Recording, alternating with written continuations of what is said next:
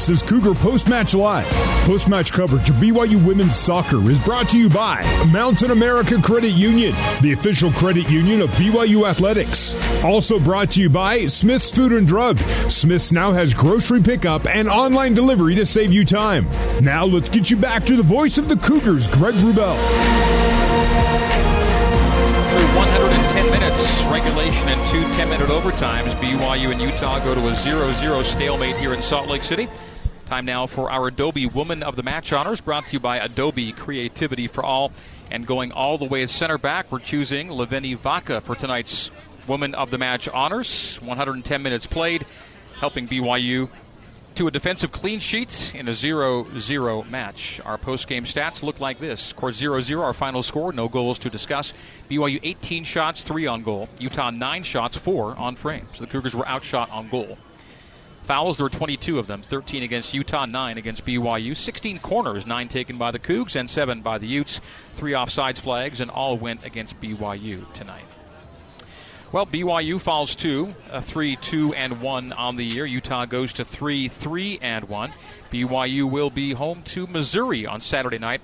It'll be a 6 o'clock kick at South Field. So soccer at 6 and football just after 8, so you can attend both matches if that's something you want to do on Saturday night, and I would certainly encourage that. Soccer before football on Saturday in Provo. We'll come back with some post-game comments from BYU head coach Jennifer Rockwood as we continue from Ute Field in Salt Lake City. Final score through double overtime is BYU 0 and Utah 0 on the new skin, BYU Sports Network.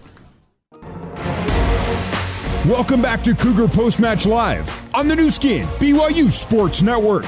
Let's rejoin Greg Wrubell. It's a clean sheet for BYU defensively, but nothing to show for the offensive effort tonight. To 0-0 is our final score through 110 minutes of play. A double overtime draw tonight here in Salt Lake City. BYU now 3-2-1, Utah 3-3-1. So the Cougs were tied, obviously, at halftime, and the Cougs have still not won a game when tied at the break this year. They're perfect 3-0 when leading at halftime. But when they are tied at the interval, the Cougs have yet to find 3 points. They get 1 tonight, but they fall to 0-1-1 when tied at halftime.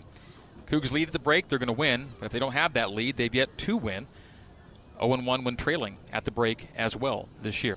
So BYU, 14 shutouts in 2019. They had 4 shutouts in the spring season and pick up their 3rd shutout of here in the fall season, but don't get the full 3 points for it tonight in the 0-0 draw. Hope to have Jennifer Rockwood joining us for a comment or two. She's currently occupied.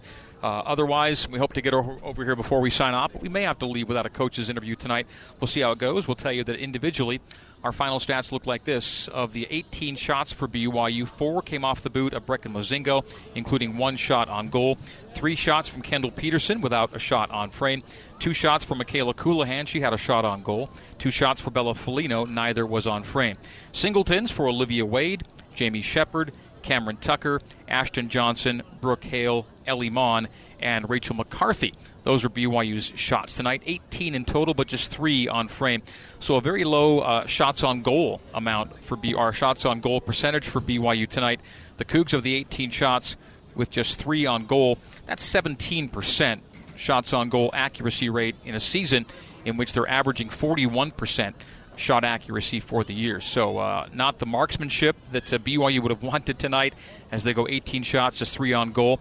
Utah much better. Only 9 shots, not terribly threatening with the Utes tonight, but they did get 4 on frame and probably had, all things considered, the best look at goal in this one, as a blast came, I believe, off the boot of Sydney Roberts, top of the 18, and the keeper wasn't going to get it, but luckily Kendall Peterson had it deflect off her head and over the crossbar.